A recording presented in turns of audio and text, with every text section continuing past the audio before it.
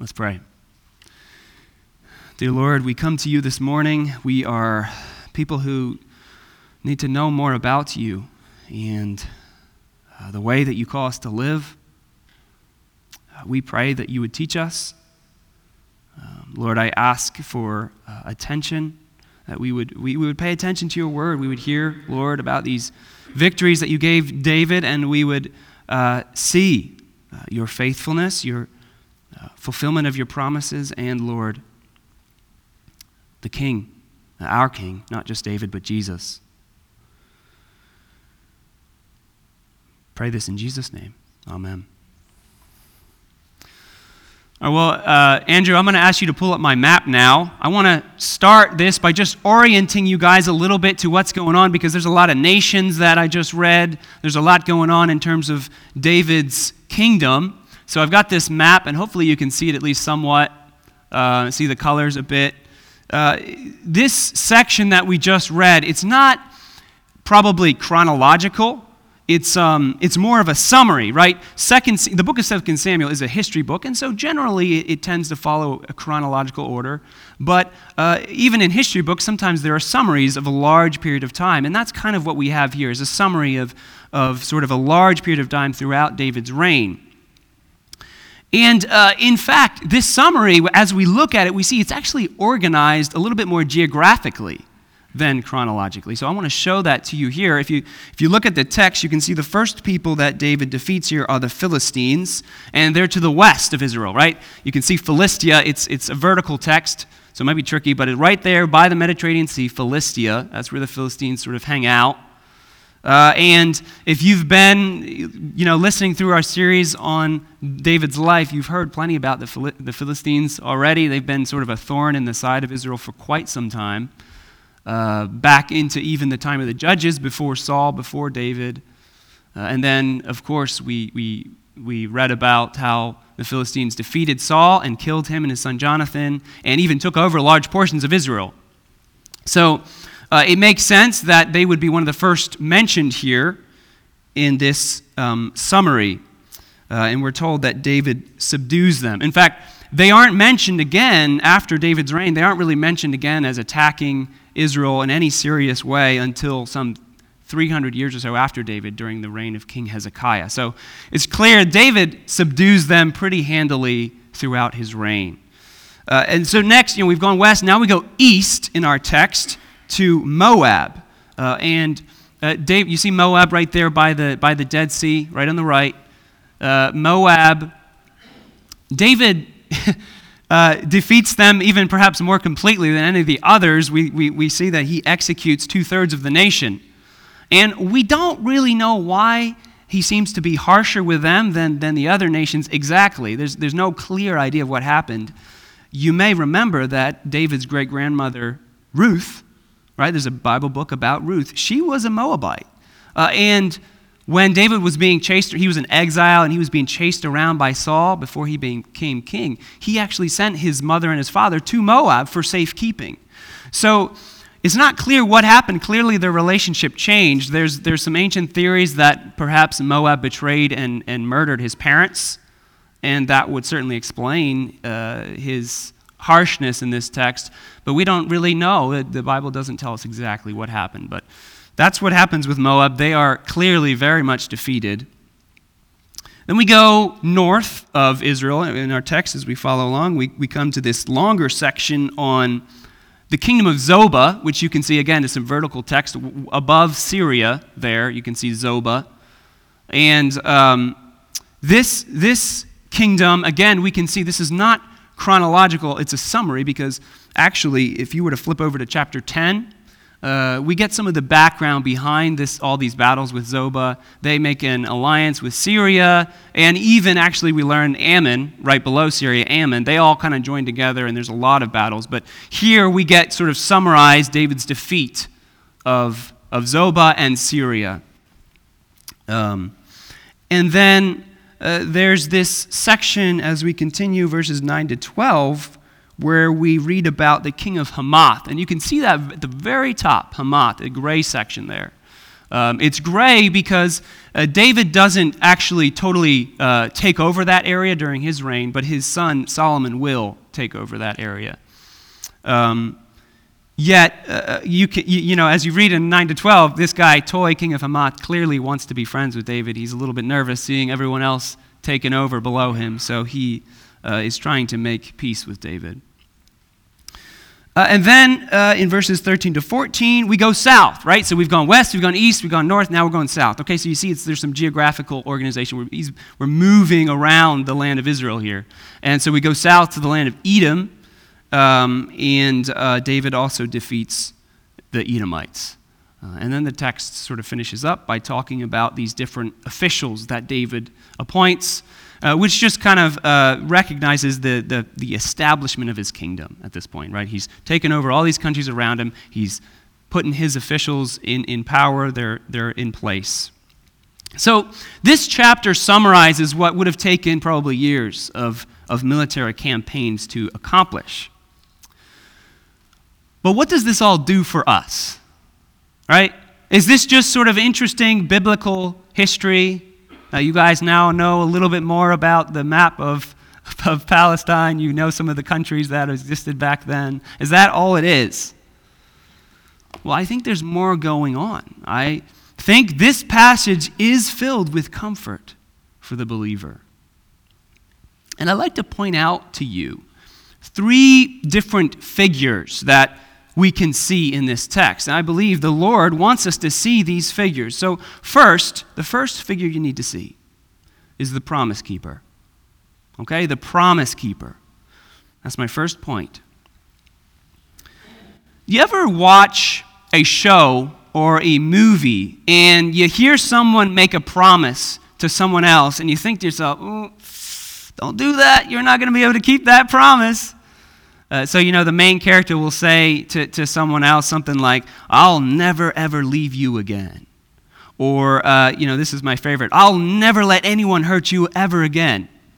Right? And you think, you can't keep that promise. You're probably going to end up being the one that hurts them, again, yourself. Now, some promises are doable even by frail humans, but many others, you hear them and you think to yourself, you would have to be able to control everything to keep that promise. You'd have to be God himself.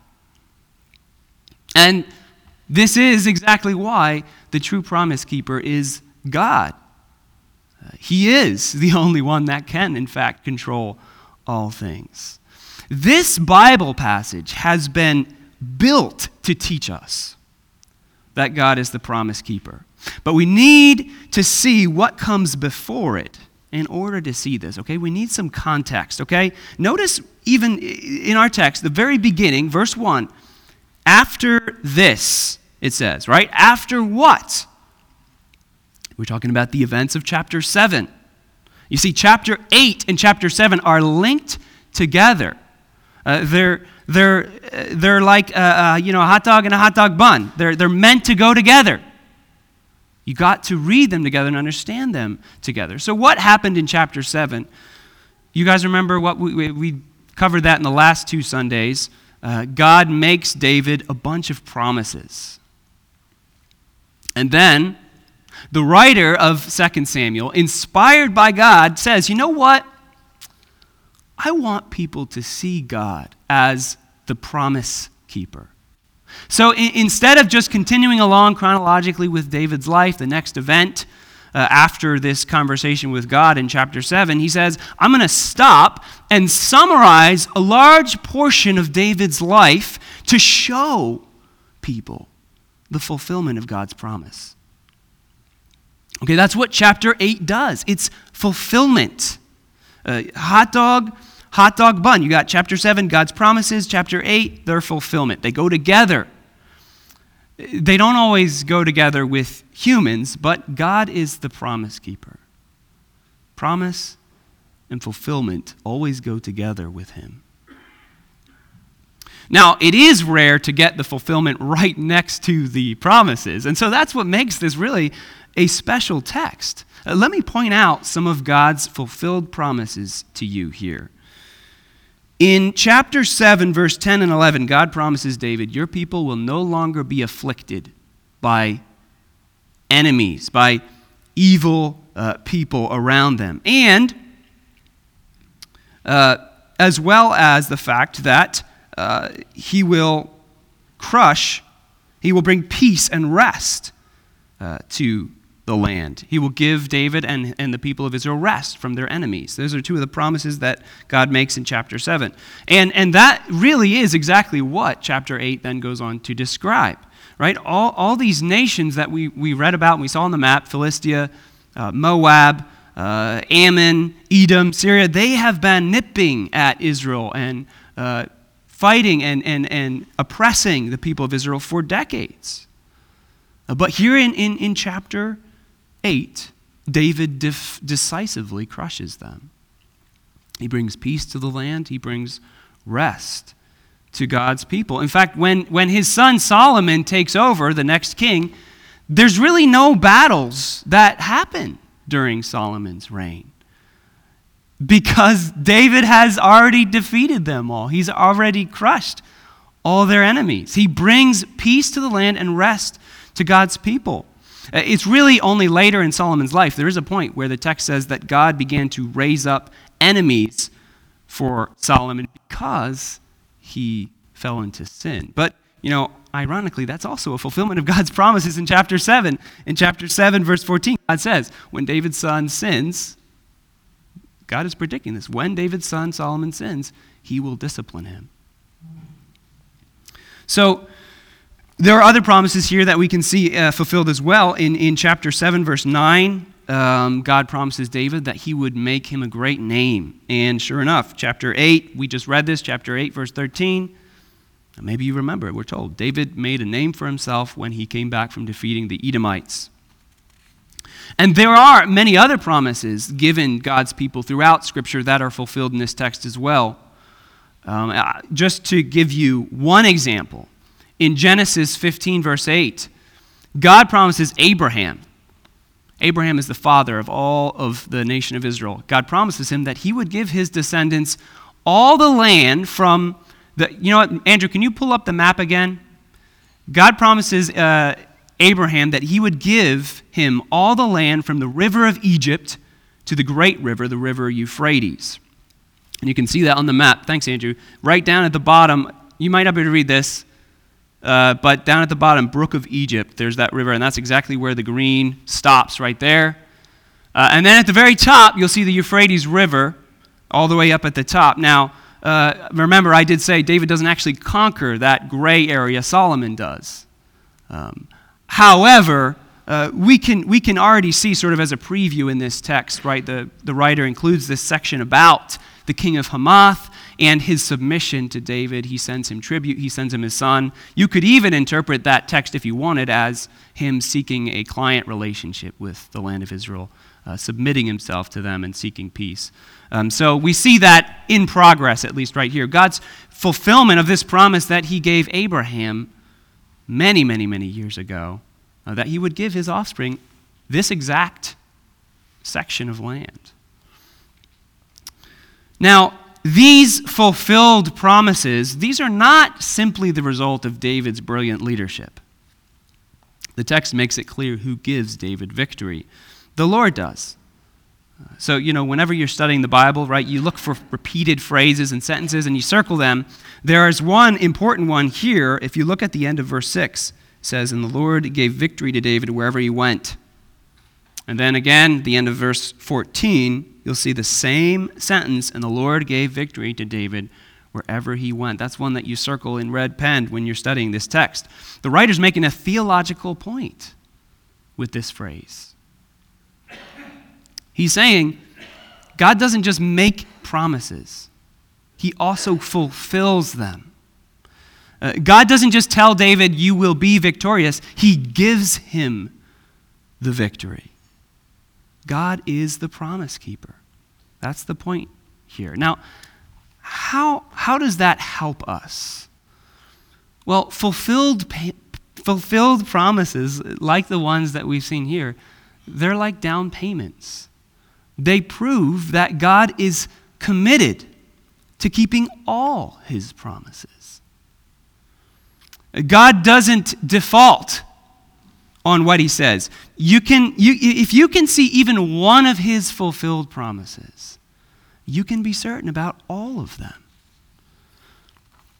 Now, I know when you're mucking around in the dirt on a cloudy day, it can be easy to despair about God's promises. And that's why we're given Bible passages like this one that they take us up to 30,000 feet and they show us what kind of God it is exactly that we've gotten ourselves mixed up with. From high up above, the patterns of a promise-keeping God are clear. They're obvious. You can see them clearly. It's not so obvious when you're down in the mist, in the dirt. But when you see them through passages like this, you can see them from above, the patterns are clear. And we find that a promise from God can be a key to unlock the door of despair. A promise from God can be a key to unlock the door of despair. In John Bunyan's allegory of the Christian life called Pilgrim's Progress, there's this point where the main character, his name is Christian, and his friend Hopeful, they're caught by giant despair. And they're locked away in Doubting Castle.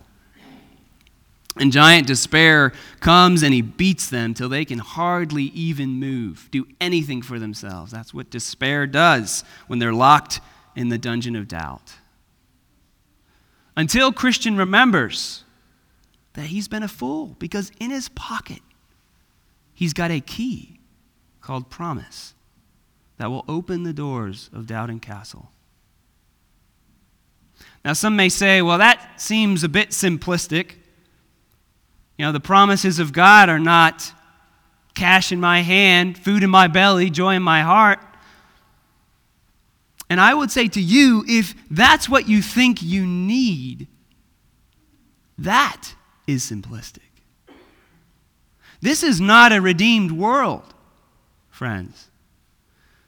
You need much more than cash in your hand, food in your belly, and joy in your heart. You need what God gives Israel here through David. You need a kingdom of peace and justice. Better yet, a kingdom of peace and justice where the people that fill it are made holy. That's what you need. Well, listen, David's kingdom is the down payment of that kingdom, of that future kingdom. It's promises numbers 1 through 50, stamped, paid, and delivered. And God will not default on the rest. It is not in his nature to do so. He cannot do that. David's kingdom, it's the way station at the bottom of Mount Zion. You take up the key of God's promise. You grab hold of your brother, your sister, and you head up that mountain. But maybe right now that's an exhausting image for you. But there's another figure you need to see in this text. You need to see the king. So that's my second point, the king.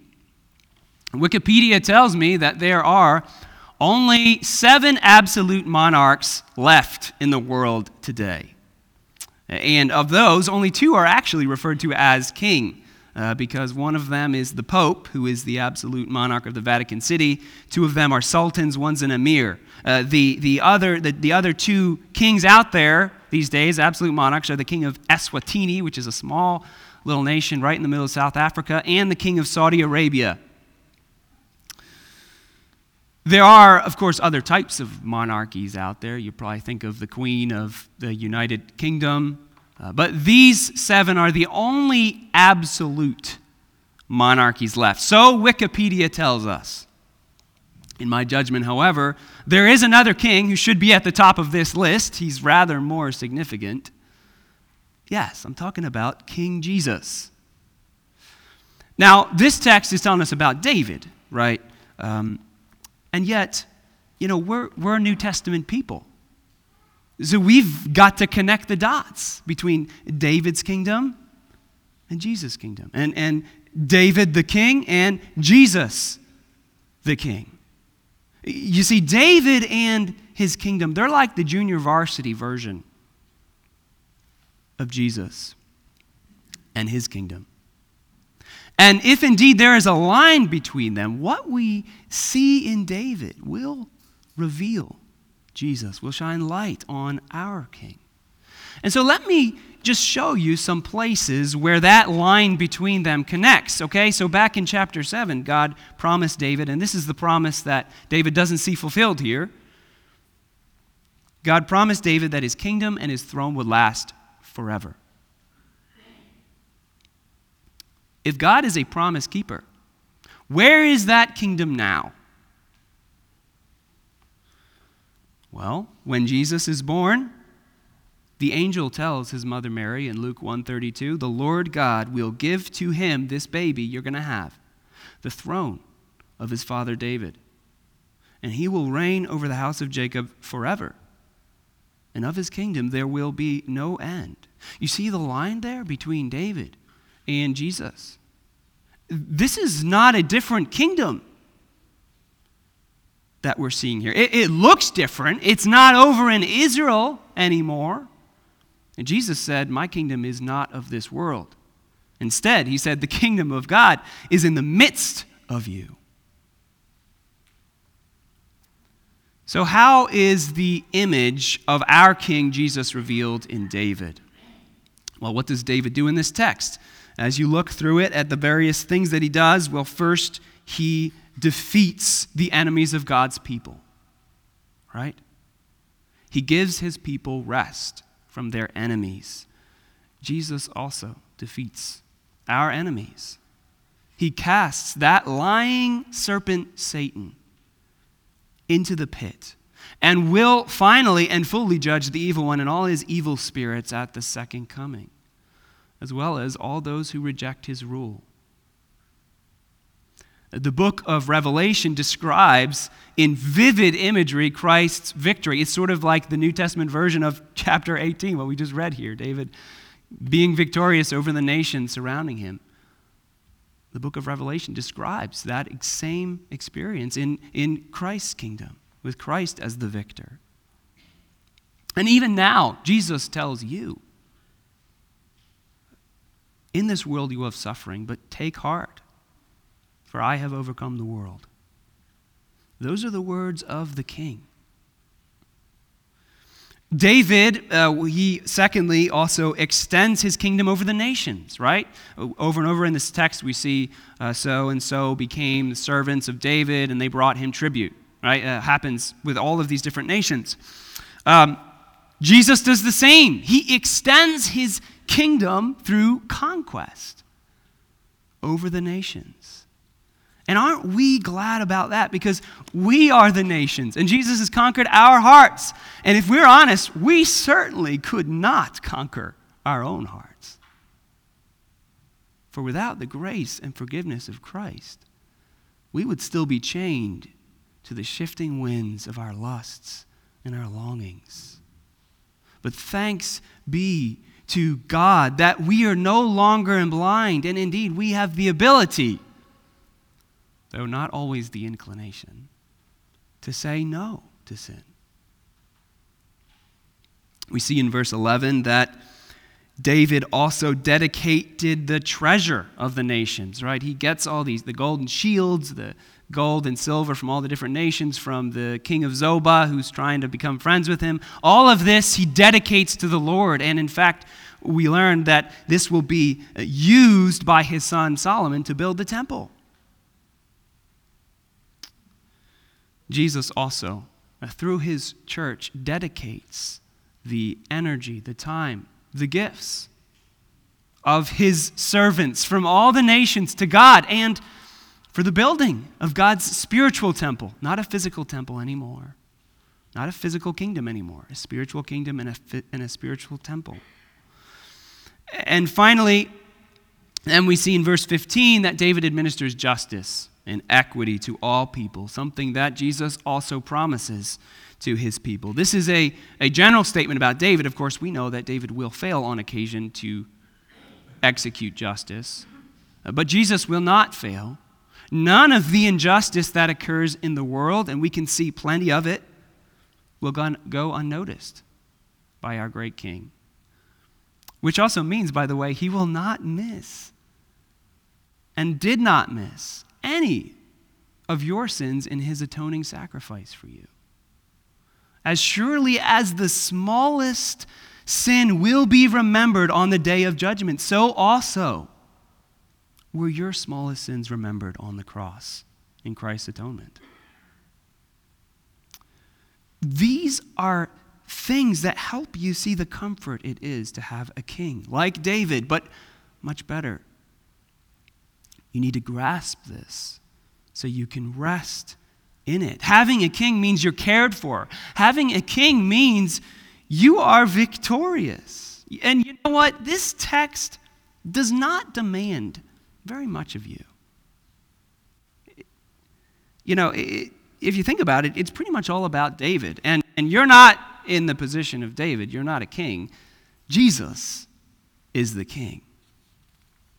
The kingdom does not depend upon you to be established, and neither does the king need your approval to be the king. No matter how you feel inside this morning, Jesus is king. Whether, you're struggling or you're not. No matter the frame of mind you're in, it doesn't matter. You may be locked in doubting castle with giant despair beating around your head. Or maybe you breathed in the smells of spring this morning and you glimpsed the celestial city. Either way, Jesus is king. His rule is something in your life that is refreshingly out of your hands completely. Accept it. Thank the Lord for it. Let him lead. Lean on him and let him be in charge of sorting out the confusing things that you don't understand. Now, there is one more figure we should look at here in this text. We'll do it very briefly. It's the figure of the steward. So this is my third point, the steward. I know I just said this text is mostly about David, but there are a few other figures in it. Right there at the end of verse 16, right? You recognize it's sort of a summary at the very end. We get David's officials. Joab over the army, Jehoshaphat, the recorder. I guess that means he's sort of the guy who writes things down, keeps track of history. We got Zadok and Ahimelech, his priests. Sariah, his secretary. Benaiah, he's in charge of Kerethites and the Pelethites. That's like David's special bodyguards. And David's sons were priests. Probably this is meant in sort of a less way. Maybe they were like chaplains for the royal family or something like that.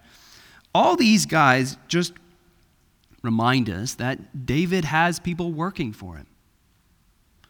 So while I did say this text doesn't demand a lot from you, it does call you to be a steward of the king. You're not the king. You don't have to come up with the message. You don't have to worry that, your success or your failure or anything in between, that's not going to determine the outcome of the kingdom. It's not going to change your citizenship. But you are a servant of the king. And his kingdom is one worth being a part of and loving. There is even a sense in which David is an example for us. Because while, at least in this text, he primarily points to Christ, he is also a steward of God's kingdom.